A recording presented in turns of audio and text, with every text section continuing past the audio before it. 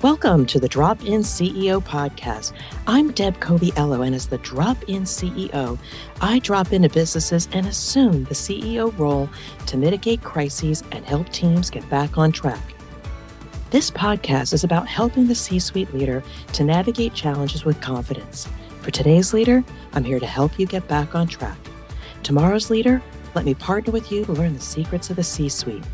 Wherever you're at in your career, this is the podcast for you.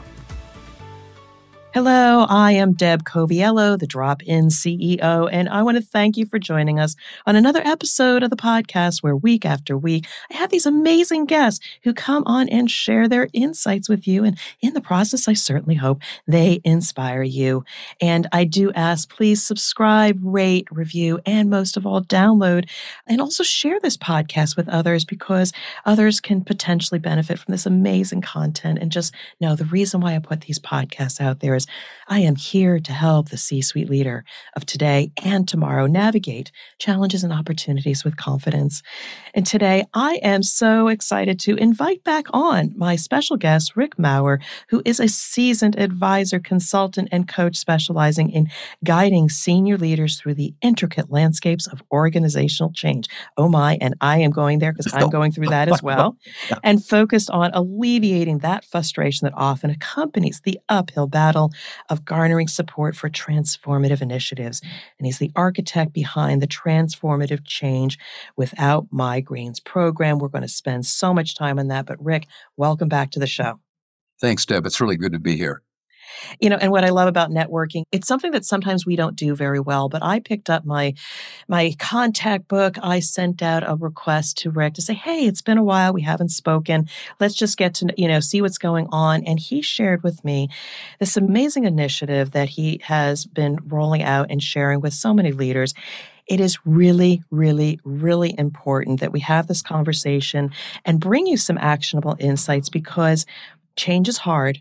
But unless we have the essentials, change is impossible. So, Rick, I would love for you first, just tell our listeners a little bit more about your backstory, just to reacquaint some of them with you, get to know you, and then how did you get into this work that you're doing now? Sure thing.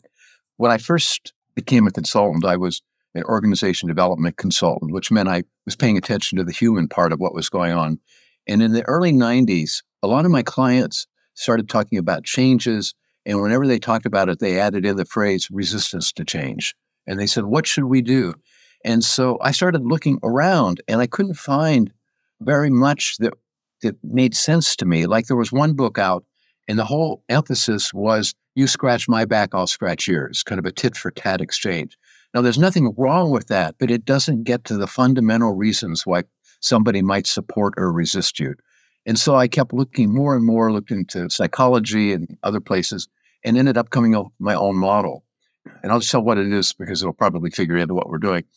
I think that there are 3 levels of resistance, and I call them levels just because level 1 is the easiest, 2 is harder, 3 is hardest. So level 1 is, I don't get it. I don't understand what you're talking about. It's just cognitive. That happens all the time. Somebody from one department goes into another department and they have a hard time, getting the human resources people to understand the world of IT, language, all of that.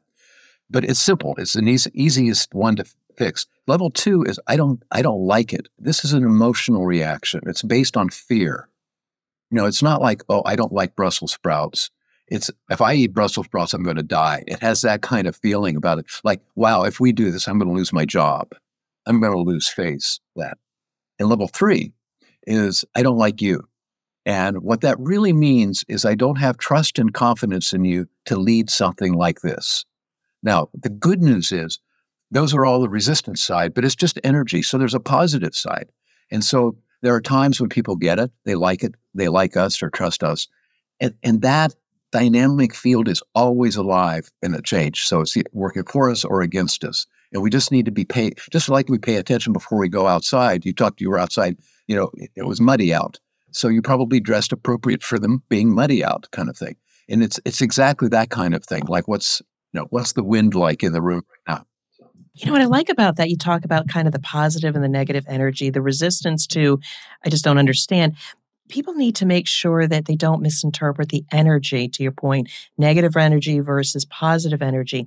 People might ask a lot of questions about the initiative, and you might think, oh, they're poking holes in this. They don't trust me. But wait a Right. second. I want people to think about changing their mindset. When you get people to engage and ask questions, or gee, we've tried that before, what you've done is you've gotten the human mind to go. You've gotten the emotional energy going. Don't But, yeah, misinterpret engagement and questioning of what you're trying to do as being resistance and negative. Flip your mindset. It might actually be positive. They're curious, they're got it. interested. Yeah. And if you go from a positive side, you might be able to pull them over through that change faster. Yeah, I think you're absolutely right. And I would go, if people are skeptical of what you're saying, and I'm agreeing with, is if you keep hearing the same questions over and over again, then maybe that's all that it's safe to ask, or maybe you're a bad communicator. But if you're getting tough questions, that's a good thing. It gives you a chance to engage with people. It is. It is. And I actually remember a story of somebody that used to be a client of mine, and I was prepping them to be able to communicate a message, an initiative that the plant leader needed to understand. And she even had a whiteboard and she was talking through it. She was very visual. And then the person asked a lot of questions, a lot of questions. And I remember after this thing that I prepped the person for, she called me and says, Deb, I was nearly in What? tears afterwards. He was poking holes and asking these questions. I said, no, it was not a disaster because she was thinking I totally messed up. No, you finally communicated and got them to be aware of the issue. And they didn't Like, understand your world. The fact that they were asking a lot of questions is a good thing. Keep going. yeah, Fill in the blanks.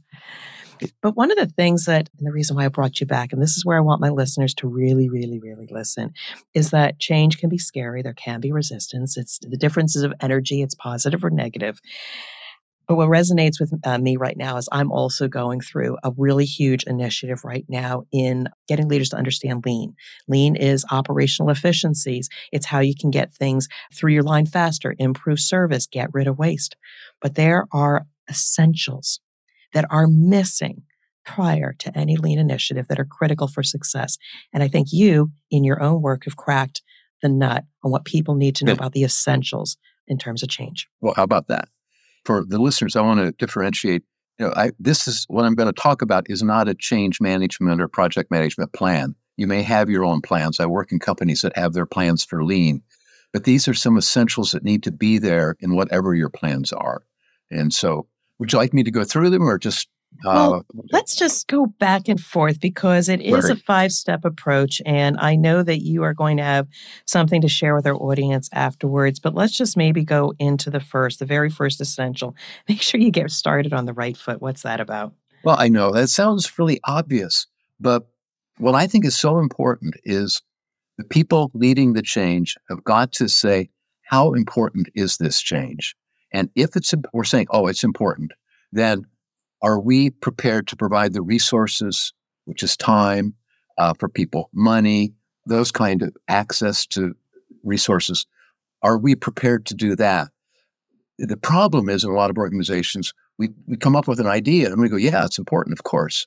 But now we got 10 critically important things on the table and people are going, yeah, which one do you want me to do? So you need to say, how important is this? And if it's like, it's a nice to have, just be clear about that. It means it might go on the back burner for a while. But so that preparation is just they're saying, this is why it's so important. We're clear about that and we're clear where we want to go. This gets me thinking about the Eisenhower matrix, what's important versus what is urgent. And I'm also working with another client right now that they are successfully going through amazing change and growth. And they're getting to the place where they are exceeding the capacity of the people to not just do the daily work, but any new initiatives. Yeah. And I see this wonderful organization starting to have stress in their Right. face and they're missing things and they get upset because they miss the details. It is important as a leadership imperative to make sure that you get started on the right foot and have the right resources. Yeah. Can I tell a quick story? Absolutely. This is your this is your stage today. Okay. I was doing a number of years ago, I was doing work with a nonprofit and they were nationwide, but their staff, their professional staff was 10 people, period. There were volunteers all over the place and there was support staff. And they called me in because they said, just not accomplishing what we need to accomplish. And our mission is really important and that. And I said, well, I wonder why you're not accomplishing what you want. Well, let's just list the things you're working on. They filled up a book chart and they had like 10 things. And I said, there are only 10 of you. How could you possibly address all 10? And they said, because they're all so important. I said, but you say you're failing in all of them because, but they're all so important. We can't let go of any of them. So it's this belief, if it's not on the front burner, if it's not on the plate, something bad's going to happen.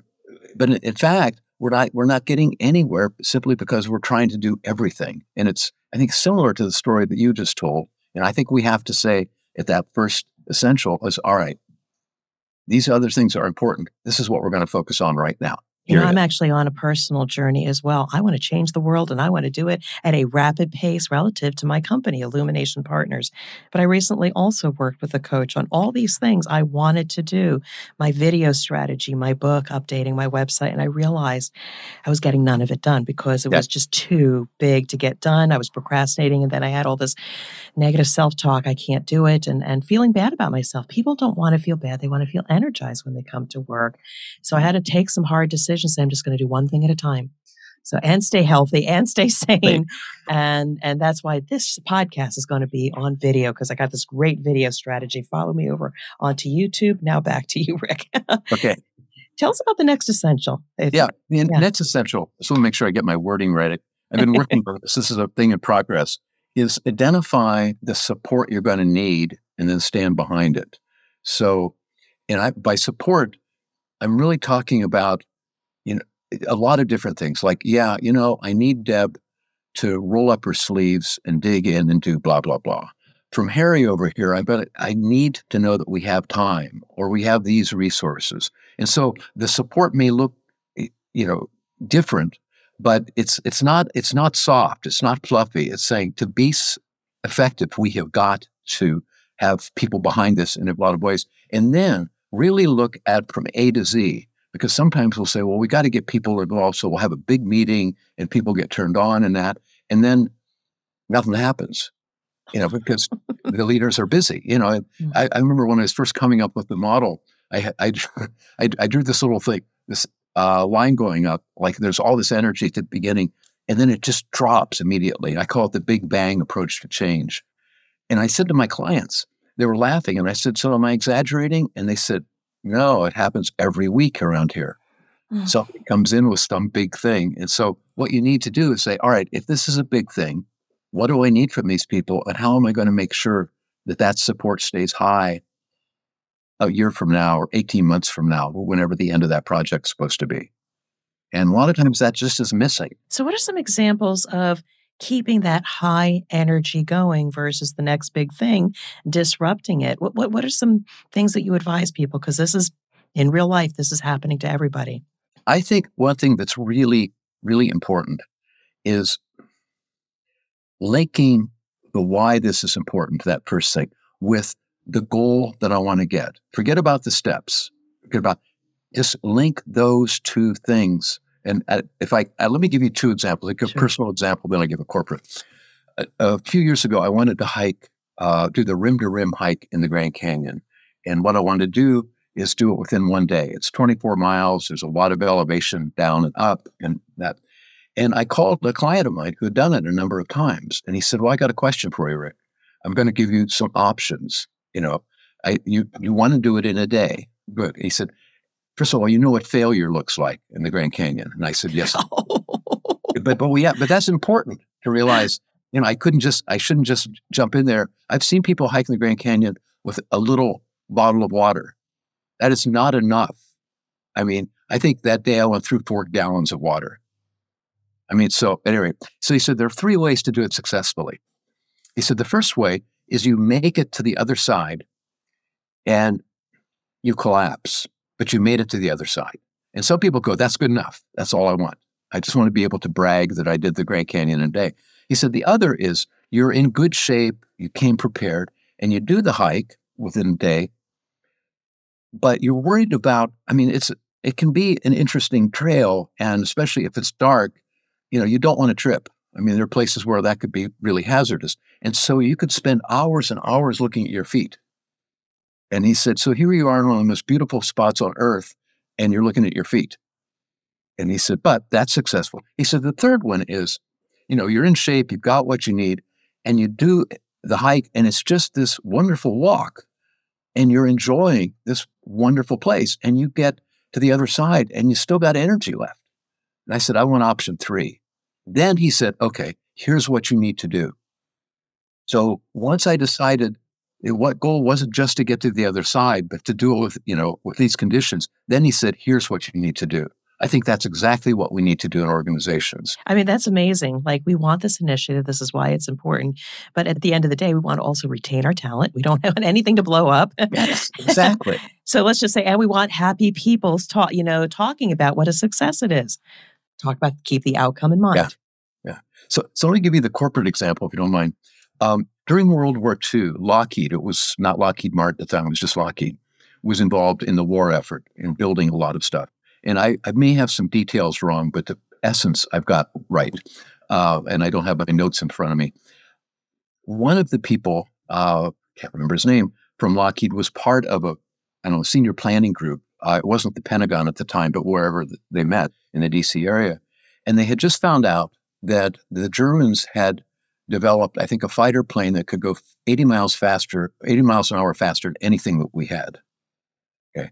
Which meant if we were going to ever do anything like a D-Day, it would be disastrous. In other words, we couldn't get on the and so everyone realized this is serious. And one of the people turned to the guy from Kelly Johnson, was his name, turned to him and said, "Could Lockheed help with that?" And he goes, "Yeah, sure." And so they said, "Yeah." And he said, "But we need a prototype within 18 months that we can really start to produce it." Yeah, we can do that. I mean, nobody had ever done this before. Nobody had ever built a thing that could go that fast, And he said, yeah. So he goes back to his bosses, and his bosses say, obviously it's important, but all our production right now is going to the war effort. We are working round the clock 7 days a week. He said, we don't have resources. He said, but if you can find a team, cobble together a team, and find a place to work, give it a try. So what he did is he could go out and he would, handpick, and it's a big enough company that he could do that. It wasn't destroying other projects. And there were no buildings, but there was a paint factory that they owned, and terrible smells coming out of it. And but there was a big field. So he bought a circus tent. So some of your, listeners may remember when circuses were intense. They were these huge 3-ring circuses. I mean, just huge. So he bought the tent and he brought these people together and said, okay, you all know the challenge is, we have to have this in 18 months. And that was it. I mean, we know the challenge. We know where we need to be in 18 months. Now let's get to work. And then they said, how are we going to plan for this? How are we going to implement it? It was, instead of 180 days, they submitted a prototype that met standards in 144 days. So they started, but they didn't start by, okay, there's a need. All right, so what are our plans? Now, how are we going to implement? They really started with, I believe, a really good tension between here's the challenge and here's where we want to be. Because then that was the container for everything. And so for me doing the Grand Canyon, it was, here's the challenge and here's how I want to do it. Or I want to be able to do it following these. So inspirational, because I am now working on a change management initiative within an organization, and it's lofty. I mean, the company has been operating in a way for quite a long time, and there are naysayers along the way because they really don't know any other way. Uh-huh. What I need to do is be very clear on, what does a sunny day look like? What does the outcome look? What are our customers going to say about us because we've adopted a new way of working? Uh-huh. Ground people and get them to start visualizing what the future is. Okay, given that, these are the things we need to do, and are you with me? Do I have you as a resource? What else do I need? Maybe say, this is how long we're going to need to do in order to achieve the outcome, versus sometimes leaders have artificial implementation dates just because they want to make a promise to a customer. But what will it take, and what will you need to get there? Your trip to the Grand Canyon might have been 36 days so you can enjoy the view, come out whole, exactly not trip, right. etc. Yeah, most of my friends said I was nuts, by the way. Did you actually do it? Oh, yeah, I've done it twice now. That's amazing. I have never been to the Grand Canyon. I've only flown over it, so I will get there someday. I wanted to take a moment to remind you that a recent study showed nearly 60% of leaders feel depleted at the end of the day. And this feeling is a key indicator of burnout and makes it difficult to lead and inspire others. If you've ever experienced that restless exhaustion, you know why CEOs are amongst the most likely candidates for experiencing job frustration. I wrote The CEO's Compass, your guide to get back on track, to confront those feelings and create a plan that is sustainable for you and your organization. I created a 7-point assessment that will help you figure out your problems in days, not months. And it includes so many resources, worksheets, videos, and much, much more. If this is you, please head over to my website, dropinceo.com, and click on my products, the CEO's Compass, and order yours on Amazon or other outlets. And now, back to the conversation. Amazing stories, but I think we need to move into what is that next essential that companies need to minimize resistance? Yeah, grasp what it will take, which means what do people need to know and be able to do for this to be successful. And often we do an okay job of that and we provide training and that. And one of the problems I see with training is that sometimes we offer too much training. I've been in change management courses where instead of giving people one theory of change, they give them three. Instead of one personality theory, they give them two. And so if it was a university course, that would be fine. But what people need is something so they can get to work and know that corporate headquarters is behind this, that everyone's behind it. And so what I'm saying is, what do you need to be successful here? People could take a regular change management class or a lean class someplace else, but here it's what's going to serve this project. I think that's really important. And there's one thing that it just gets overlooked all the time and what skills are we going to need to make it successful in our culture? Ooh, ooh, Yeah. go there. Well, it's, a guy named Kurt Lewin, was kind of the daddy for group work, all that kind of stuff about a century ago, uh, has this really elegant little equation, which I can't write in midair, but it's basically behavior is a function of the person and the environment. So whatever behavior you're getting, it's not just Rick Maurer, but it's Rick Maurer working in the environment that he's working in or that Deb's working in. And it's paying attention to that now our strategies can be different. When I've done a lot of work in kind of human growth groups, nonprofits, there are things that people like to do. They like to spend a lot of time checking in, talking about that. They're proud to be touchy-feely. And I've done a lot of work in those places, but I also have done a lot of work in high-tech places like aerospace and IT places. They would hate that. So I've got to understand the culture I'm working in. And the idea is I need to be comfortable, but I need to be comfortable in relation to them too. I mean, and we forget that sometimes. So I can agree with that, but what I like what you said was to make sure ask questions like, what do you need? What do I need for this situation, for you, for your group, et cetera? Because when you talked early on about training, it's one direction communication and assuming that people will get it or understand it. But when you engage and say, okay, well, this is where we're going. Here's some knowledge that you can use along the way. What do you need? I've even seen operating in different cultures. Difference between, Asian and maybe Europe. I have seen different levels of adoption. You go to Asia, again, respectfully, they may not ask a lot of questions. right. And so when you're trying to make the change or disseminate information, you've got to verify. In another culture, and some in Europe, they don't want to make the change because they've got their standards and they're very good at executing. And Uh-huh. what they enjoy, though, is the engagement and the conversation. And once in their heads, they adopt it, then that becomes the new standard and they're excellent at executing. Again, you have to adapt to the environment on what they need because one size doesn't fit all. Yeah. Yeah. By So the way, and that's earlier in my career, and I hope I'm not doing it nearly as much now. I would not pay attention to that. It's not that I didn't want to pay attention. I didn't even think to pay attention to it. And I remember working actually with a Native American tribe and was using this one personality theory that I had used a lot and I had good stories and all that. And I realized a lot of my presentation had to really was built on people asking questions or saying, "Hey, what about this? What about that?" Nothing happened. And on a break, though, and I thought, God, what am I doing wrong? On a break, there was a line of about 20 people waiting to talk to me one on one. Because in Wow. that culture, that you don't talk about stuff like that publicly. And I missed that completely. But one on one was fine. Yeah, fortunately, it's a lesson that, I mean, they forgave me for. And, but it was a really good lesson to get. Like, yeah, Oh. just because I like it this way and I know people will laugh at that joke, that's really not enough. So, So always remember, ask what they people need in order to be successful. So once you have the essential of grasping what it takes and asking people what they need, what then is the next essential that people need to consider? in my experience, the next one hardly even gets touched on. Mm. And that's experiment and refine. So I need these skills, whether it's doing lean or whatever I'm doing. I need skills.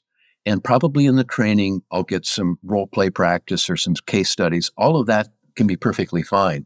What's missing is actually doing it with real people on a real project in a safe environment so you can learn something. And it's like uh, you take a few golf lessons and you say, wow, I'm pretty good. I think I'm going to enter the Masters. Well, there's a gap there. And when we give somebody big training and say, okay, but next week you need to facilitate that meeting of 150 people and it needs to be interactive. Suddenly you might as well say, you know, go to the Masters. I mean, it's this gap. And some of my psychologist friends talk about creating safe emergencies. And that is that I can try something new. And I'll give you a couple of examples of it. But if it succeeds, that's great. I can learn from that. If it fails, I don't lose face. Nothing bad has happened. I just get to go, oh, yeah. So for instance, I have a lot of clients who really are uncomfortable in big groups and opening up the conversation. And a bad thing for me as a consultant to do is say, no, no, no, you need to open it up. We need to make this really participate. You could see, the blood pressure rising. And I said, well, this is a 3-hour meeting. Would you be comfortable with 15 minutes of kind of open-ended Q&A? And they might go, oh, that's way too long. Okay, what would work? Or, no, I can do more than that. But it's taking something so that if it doesn't work, you can close it off quickly enough. But then the key thing is you can sit back and you can learn from it.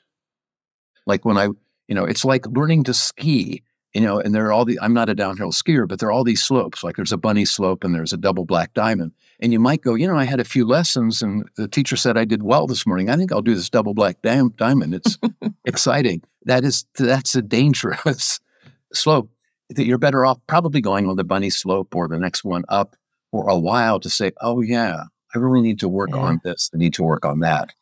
So, So I have a business example, but I'm going to go to a personal example. So many people maybe don't know I am an amateur curler. And so we're in curling wow. season where we throw stones on ice, sweep, and yell at people. But we have these learn to curls and we do teach them. We give them a 2-hour session to teach the basics of curling. And some people get it out of the gate and we're saying, sign you up for my team, but others might need a little bit more. So sometimes, yeah, you can get the basics, but I then take newer curlers onto the team with myself and my husband, and we may or may not win a game. But now, when they're on a team, we're continually Yes. teaching them, asking them questions, and training. And so many people have said this has been so amazing because if I didn't have that opportunity to continually learn and try things out and fall on my rear end, Well, I might just stay a social member and not fully engage in the culture. So, right. creating a safe environment for people to try things and gain their confidence along the way is critical. Yeah. So, if we had to exit now, just experimenting, refining, building people's confidence, what then would be the next and final essential? The final essential is that now we need to embed all the best practices. So sometimes what happens with a change is that we plan, we do it well, we implement it, we do it well, and then we measure success on, did we come in on time, on budget? Did people get the training they needed? Did we get Mm, the equipment we needed? That's all important, but it misses a crucial next step, and that is, are we getting value from this? mm, And oddly enough, so many plans don't have that. And so I think one way of supporting the value is that you're embedding all those practices of involvement, of whatever, of places to practice, while you're out there, try to make this a part of the culture so that it Mhm. becomes our new way of working. So we don't just have open meetings where people can ask any questions they want during a planning meeting, but that we're starting to go, yeah, that's a culture of our organization. Where it can be really, in some organizations, all five of those people just do that already. They don't need this, you know. But there are a lot of places where I've worked where like one or two, sometimes even three, they go, oh yeah, we really are pretty bad at that. And those are places to do some work. Yeah, Perfect. I'm so glad you came on here because again, like I said, I'm in a change management initiative, and what works in one place, look at that best practice because probably the rest of the organization needs it. I have found that on some of the projects, the reason why it's hard for these initiatives is they don't have a sponsor. Yeah, they have to report out to management every once in a while. But I'll tell you, I had a problem getting a project forward. As soon as I said, wait a second, where's my sponsor? Because I'm hitting every boulder along the way. As soon as it got clear who my sponsors were and my stakeholders, I was able to plow through. Well, I did so well on that project. They gave me a new one. And out of the gate, I said, I need a sponsor. I said, because otherwise it's going to be an uphill battle to push this thing through. Yep. But if somebody else, their neck is on the line, that this has to be successful and they're my go-to. So we're starting to replicate that same structure in order to get the value out of the work that people are spending. Yeah, that's cool. That's a great story Yeah, like so that. this is amazing. So I so appreciate you sharing these essentials because, like I said at the beginning of the show, we can have change initiatives, but unless we have essentials in place, they may look good on the surface, but they will fail or they are not sustainable. Yeah. Yeah, so this is amazing. And just let me ask a question. Is this just now rolling out or is this a refinement of the work you've already done? Because I want people, if this sounds interesting, for them to reach out to you about this. So is this just rolling out or this has been in practice with some of your clients for a while? This is just rolling out. You're one of Okay. the first people to hear about it. I did one other podcast, and of course, I tell my friends, I bore them senseless with it. But I haven't used it. I haven't used it with many. I haven't used it in a serious way with anyone yet. But I've had good conversations, and when the conversations I'm looking at, are their eyes rolling? Are they pushing back? And I'm getting a lot of support. Like, That, oh yeah, we need that. So, all right. so it's brand. It really is pretty new for me. Boom. So this is exactly the kind of value that I want to bring to my listeners out there.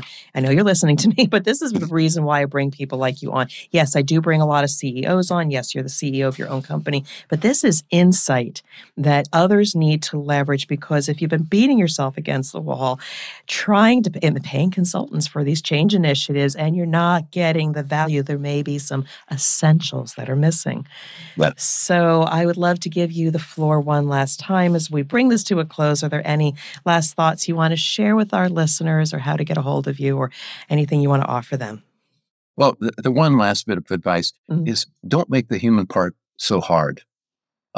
Just go, what's important to me, and mhm. often that can be a good guide. And unless you just are somebody who has blinders on, that you might need some other help. But it's just go. All right, if I was sitting in the audience for this meeting, if I was a new state, what would I want? And it's a good way to go, and it doesn't have to be fancy. It doesn't have to be expensive. It doesn't have to be catered. I mean, it just that stuff is nice, but it's the essentials. I think most of my clients, if I say, well, what would make this a good meeting? They know, and then PowerPoint gets in the way or inviting people who didn't need to be there, all of that. So that would be my bit of advice. If people want to get in touch with me, in fact, if they've enjoyed this talk about essentials and say, yeah, but I have a problem with this or I'd love to talk about it, just give me a call. I love, I'm not entering into a sales call. To think of it as a virtual cup of coffee. And the way to get in touch with me is through my website, which is rickmaurer.com, or you can go rick@rickmaurer.com, and it's Maurer.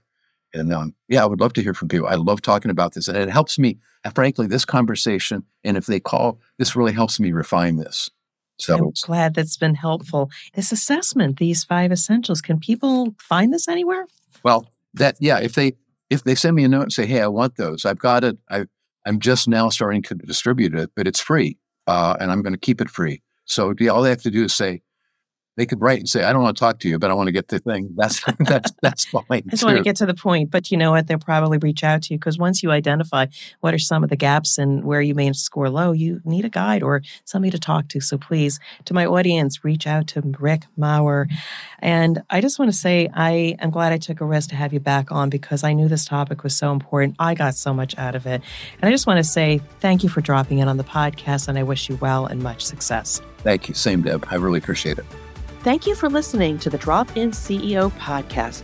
I hope you are inspired by our conversation and can apply what you heard to your business or career goals. If you found this valuable, please share this show with at least one friend who will find it useful and inspiring. When you share this podcast, it allows me to continue to help C-suite leaders of today and tomorrow to navigate their challenges with confidence. To connect with me or learn more about the Drop-In CEO services, go to my website at dropinceo.com. And until we meet, I wish you well and much success.